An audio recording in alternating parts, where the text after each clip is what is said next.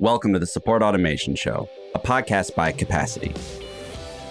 Join us for conversations with leaders in customer or employee support who are using technology to answer questions, automate processes, and build innovative solutions to any business challenge. I'm your host, Justin Schmidt. Good afternoon, Jennifer. Welcome to the Support Automation Show. Where's this podcast find you? Yeah, I'm coming in from San Francisco, California. Love San Francisco. Jennifer joins us as the author of The Startup's Guide to Customer Success. She is also the head of customer success at Seso, which looks like you guys have a platform to manage the H2A process for companies. Is that correct? Yeah, so you can almost think of it as all of our lovely farmers, they need people to help work their lands, harvest the crops and all that really good stuff. And oftentimes they can't necessarily find the workers on their farm or right next door. So they often have to get migrant laborers to come help out, especially for those busy seasons. And we have that software to make sure that they can do everything all in one place legally. So just in case they get audited, everything looks good and with no hassle, no drama, all good. So that's kind of what we do. Awesome. And you lead up the customer success team there. I sure do. And you have an interesting background because not only are you leading a customer success team, you also wrote a book. And congratulations on that. I'm sure that was a great process. How did you get into customer success? And maybe give us the sort of Cliff Notes version of your career path that led you to where you're at now. But then also, I'd love it if you could talk about like the impetus behind saying, you know what, I'm going to write a book. Because that's something a lot of people maybe think about, or National Novel Writing Month, which I think is November, comes around and they get real excited about it. And they get through half a paragraph and they're just, this isn't for me. But you actually did it. So I'd love to know, like, how'd you get in customer success? And then what was the spark that led to that book? Yeah. So I born and bred in the startup space. So I started out my career in the startup space. I was like employee like number 10. I think there's just 10 people and one dog. A dog with security, very important. Very cute security, not very good security. But anyways, we all love them. And because I joined so early on, I did everything under the sun.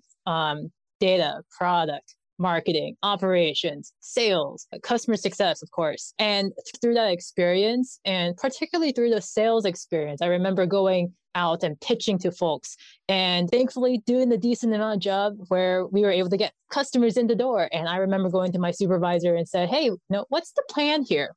And he was like, I don't know.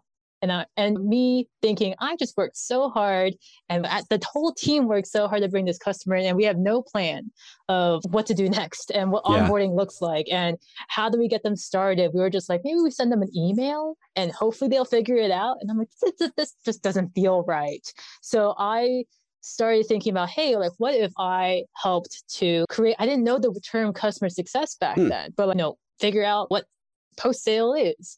And I realized that there was a term out there called customer success. And I did what every person does now. Go to Google, type in customer success and start reading. I was immediately overwhelmed. There are so many articles out there. And this was like 5-6 years ago. So there's a little less, there's a lot more now. But I remember back then I would start reading and things just wouldn't resonate with me. There'd be something where it said, okay, you just buy this platform. And I would say, I don't have a budget for a platform. I'm a one-person team on day 0 of my customer success journey. I don't have, why do I get a platform? I have no idea what I'm doing. Genesis looks great, but what am I going to do? Exactly. And then people are like, oh yeah, go get your team to do this and do this playbook. And I was like, I have no team. It's just me. I was looking around. I have no team. And I just realized there wasn't a lot of resources out there for startups like myself. So as I was kind of figuring out my own footing by talking to other folks in the Bay Area, lucky enough to be in a place where there was a lot of people who are down to get coffee, I started realizing that there is a need for a resource to help startups figure out what customer success looks like as startups. And that's actually how I started writing the book. Is thinking about, okay, what really matters when you're a super small company where you just started your customer success team. Heck, you may have just started your company. Like, how do you start thinking about customer success in a way that is not overbearing and in a way that doesn't overwhelm you? And that's why I wrote the book and how I started my journey. Absolutely love it.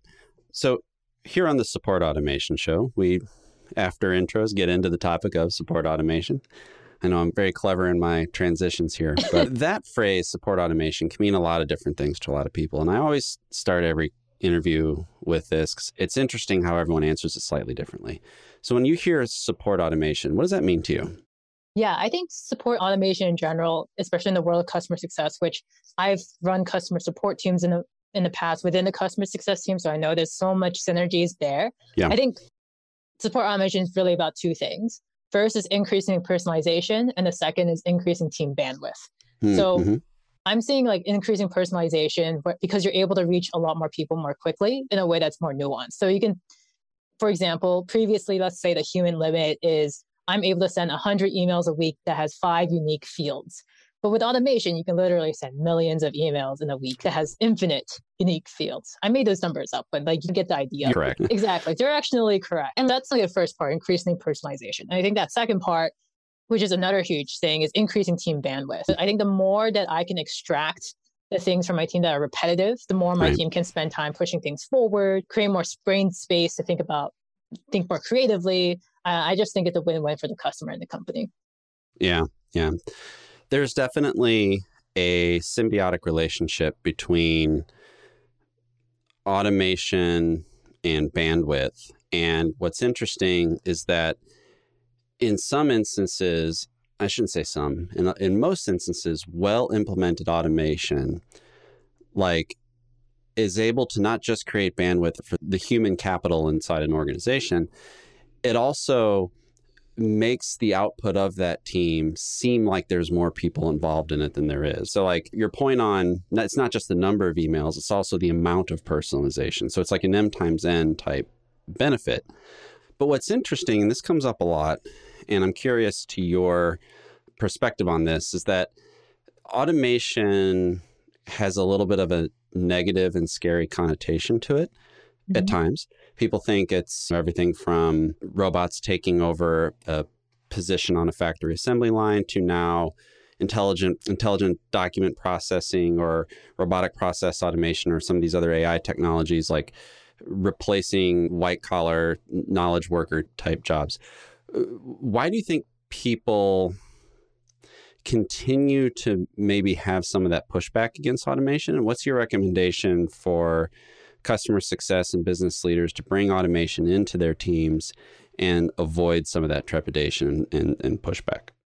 Yeah, I think as like a lot of things, it's all about framing. How do you introduce something like automation? And oftentimes what I found works best is framing it as, hey, I see you as a human being that has a lot of really great ideas and a lot of great thoughts, and you can add so much more to the company. Let me take that stuff that is boring you, that you don't like doing, let me take that stuff away. And so you can do more and maybe even do more in less time so that you can spend more time with your family. You're not working at 8 p.m. on a Friday. Yeah. Like little things like that. It's like you talk to them. And I think this is just the customer success side of me of like, what do they value in being able to show and almost like present that business case of why automation can really help them. And on like the manager side, I know you didn't ask this, but on the manager side, like I think when people say, oh, you need to add more automation to your team, I think it can be scary because because automation there's no playbook for it. It's not like, hey, do this one thing and that'll work every single time for every single team and every single company. It is different depending on your customer, depending on what your team processes look like. Right. And so I think that can be a little bit daunting for some folks. And I think when it comes to managing that trepidation, it's all about showing support and being like, hey, we're here for you. Hey, I'm not telling you to change Rome wasn't built in a day. You don't have to change it all and figure it all out tomorrow. It's going to be a process, and I'm here for you along that whole journey sort of thing. Yeah. And when we were going back and forth scheduling this interview, one of the things you had mentioned, and this is great because I have spent most of my time on this show probably talking to customer success, customer support, and some sort of internal help desk people at mid-market and up. We don't cover the startup side of this as much as we probably should. So I'm really interested in diving into this with you because you've literally written the book on it. And that is automation within startups and the balance of doing things that don't scale, which is startups love to talk about scale, and then and the balance between things that don't scale and automation, specifically within startups. I would love it if you could double click on that and give us some insight into what a startup specifically has to keep in mind when they're introducing automation, and then speak a little bit on that balance between things that don't scale and automation. Yeah, no, this is such a great question and a really interesting point, because we're told as startups to do things that don't scale, meet every single customer and really get to know them and understand how they interact with your product, but also figure out how to make it scale later. And I think when it comes to automation, you have to focus. You understand what is the objective and understand what are you trying to accomplish with the automation. I think this is also generally something that mid-market and above folks also care about, but I think startups, it is especially important. So for example, the most common thing you'd probably automate as a customer success person and a small startup is email. So figuring out how do you mass send emails and stuff like that. But at the same time, it may make sense there's a balance there. You don't want to automate all emails to the point where people are like, oh, this is obviously a bot. I don't want to talk to these people. Yeah. Exactly. And they just don't feel that love from you, and realizing like, hey, I thought this was a small team. I thought I'm only working with, but it feels like I'm getting all this bot messages. And I think what really works well is first doing it yourself and then giving it to a robot. And not basically what I'm trying to say is like, don't boil the ocean so quickly. Don't say, oh, I want to automate my emails, and then you automate all your emails. No, I would say, right. First try it out, see what works, see what doesn't, see if there's any different segments that you can find. For example, if customers that are in America versus customers that are in Europe, maybe they have a different preference of how things are worded. I don't know. You can make up literally any segment you want, and then really figuring that out. And once you feel like, hey, this messaging really resonates with someone, then that's when you start automating it. And that's when you start realizing, oh, I think they really like it when I attach this attachment to it. And boom, that's something easy to automate. So I would be very cognizant of how I do that. So another good example of this is like check-in emails. Oftentimes people are like, oh, I just check in every other week. Let me quickly automate that. I'm like, actually, maybe you don't want to automate that. Every single person's on a different part of their journey. Maybe think about which segment you want to automate first. Maybe it's those that are doing really well. Maybe you don't want to send a generic check-in email to someone who isn't doing well on your platform. Like little things like that, I think are examples of just finding that balance between doing things at scale and automating things too quickly. Yeah, that's a great point, because there are certain aspects, especially in customer success, where you've got your range of CSAT scores that are coming in, and you've got cohorts of customers with far more revenue per customer, or more likely to churn, less product adopt, however you segment all that stuff. And there's certainly a optimal amount of low touch, high automation versus sort of high touch, low automation work that you need to think about those segments. And you're touching on something that comes up a lot on the show, and that is automation, whether it's as simple as a emailer or as complex as a multi-step RPA tool going through 15 different API endpoints and passing data all over the place. You have to have a fundamental understanding of the process you're trying to automate before you start to automate it. And those processes can be everything from simple as like generating an RMA number, or a much larger trying to get people to adopt a certain product feature. One thing that's also wrapped up in what you were saying that I think would be interesting to touch on is when you have those high touch moments where maybe it's not a good idea to automate those emails and you really should send them. How do you recommend, and I'm stray from automation here a little bit, but I think this is a good topic, especially in a startup sense when you're wearing a lot of different hats. How do you recommend people prioritize their time for those kind of things? Do you feel it's better to like batch process that stuff at, 9 to 10 every morning, or sort of do it as it comes up? What's your thought on prioritizing and creating time for those high touch moments? Yeah, I think first off is always to remember why we have those high touch moments. I think oftentimes the mistakes I see is I'm doing high touch for the sake of high touch.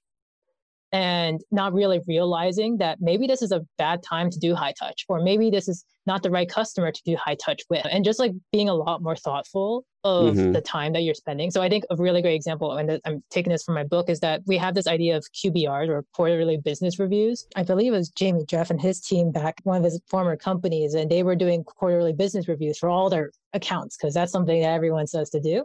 And then they realized that about half of those quarterly business reviews, no one cared. Like the other people just didn't care, but it was a high touch moment. They were spending so much time on it.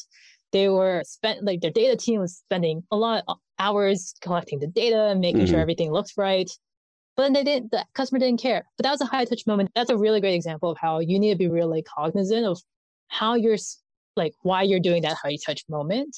And in terms of prioritizing in the day, I'm a big proponent of just really getting to know your customers, especially when you're seed or series A, and just like having a lot of different moments, whether that is the kickoff call to the check-in call, and just really making sure that not only are they having a really great experience, but you're learning something at every single step of the way. Right. That's exactly why high touch is so great, is that you're either building the relationship more, or you yourself as a company are learning something that can then benefit something else in the future. I think just really having that in mind as you prioritize your day. And it really depends if you're like a morning person, a night person, or whatever it is. I think just really remembering what your objective is, it will help you so much.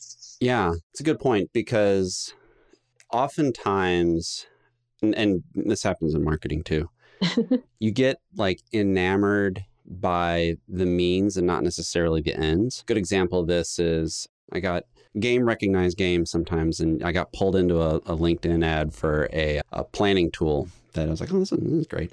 So I mindlessly fill out the form and then read the ebook. The SDR emailed me. I took the call, and I was like, wait a minute, wait, time. I don't need to be spending money on a planning tool right now. But like, I got just enamored with this idea of, oh, this would be very helpful, but didn't really think about what it was I was trying to accomplish in the first place. How do you approach automation specifically at Seso?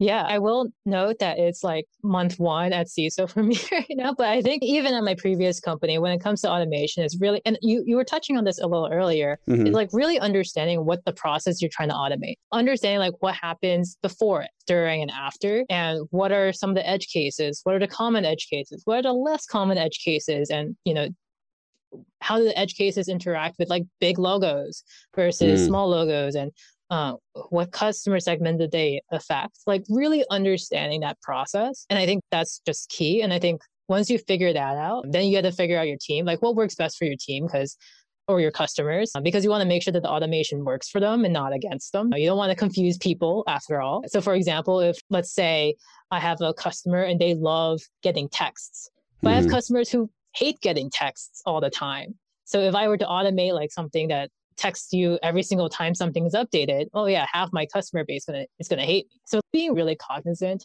of the process and how I'm doing it, and then you can start planning it. And then once you start planning it and really come up with a plan, that's when you, of course, you do your research and make sure you have the right way of going about it, which could be getting engineering on board, getting product on board, or it could be getting a third party. Or it could be you working with a Google Sheet or a low code or a no code tool. You don't always have to buy things, which is another great thing about automation. And then once you figure that out, what works best, and making sure that you keep going back, does it achieve the objective? Understand what metrics are you trying to hit? Understand what success looks like. That's something that we always ask of our customers, but we also need to ask of ourselves, of what does success look, so that I know that this project is successful. And of course, once you figure that out, you execute it, and then you keep iterating on it, making sure that it works and all that good stuff. Very cool. Let's step away from automation for just a second, I'm the host of the show. I get to decide when we go away from automation. But when you were doing the work for your book, I understand you talked to a lot of people in customer success at startups, and this is a researched, case studied work here. What were a couple things that you learned that surprised you, that you didn't think you would hear from successful customer success leads at some of the places you talked to? So I think there's 2 things here. I think one is more directly the answer, but the first thing that I'll say is that my publisher did a really great job of making sure that I had no assumptions going into the project. They really pushed me to think, for example, I would be like, I want to do this. I want to cover onboarding and support and XYZ. And they're like, throw that all out the window. And I'm like, I just worked on it. And they're just like, nope, doesn't matter. Don't write a single word until you talk to your interviewees. Like they just didn't, they're just like, yeah, throw that all away because you need to figure out what's happening on the ground. You need to figure out what other people are interested in learning, not what you're interested about talking about. And I think that was really great because that meant everything was a surprise in some sense, or everything was just like really interesting and like examples and stories and all that really good stuff. But I think one thing that I think that comes to mind, not surprising, but something I wish that they had a better answer to, was I asked some question around the words of sometimes as startups, you always feel like you're always firefighting. There's fires here, there's fires there. And I would remember talking to someone who, has a much more established company, definitely not like Series C, Series D, Series E, I think even IPO'd at some point. And she was like, that never stops, Jen. And my heart sank a little and it surprised me. I was like, wait, but you guys have so many more resources and teams and processes and you still like, there's still fires. And that happens. And I think it surprised me in the sense that I thought it would not be, and I also hoped for a different answer, but if that's the case, and I think it also gives me a lot of hope that customer success will never be boring. And my job will always be interesting because there's always something more to solve. There's always other things to personalize and make even better. And I think that's just really exciting. Yeah, the scale of the problem solving may go up, but the amount of problem solving doesn't change. It reminds me once I was talking to a Salesforce rep, and I like anybody in sales and marketing, and increasingly customer success at this point too, get very frustrated at Salesforce very easily. Shout out to Salesforce. But I asked our Salesforce rep, I was like, just shoot it to me straight. How is Salesforce inside Salesforce? And she was like, it's a mess. I'm like, okay. Good. I feel better now. I really can't thank you enough for your time, Jennifer. And this has been a fantastic conversation. I'm going to start wrapping up here, thinking about getting back to automation.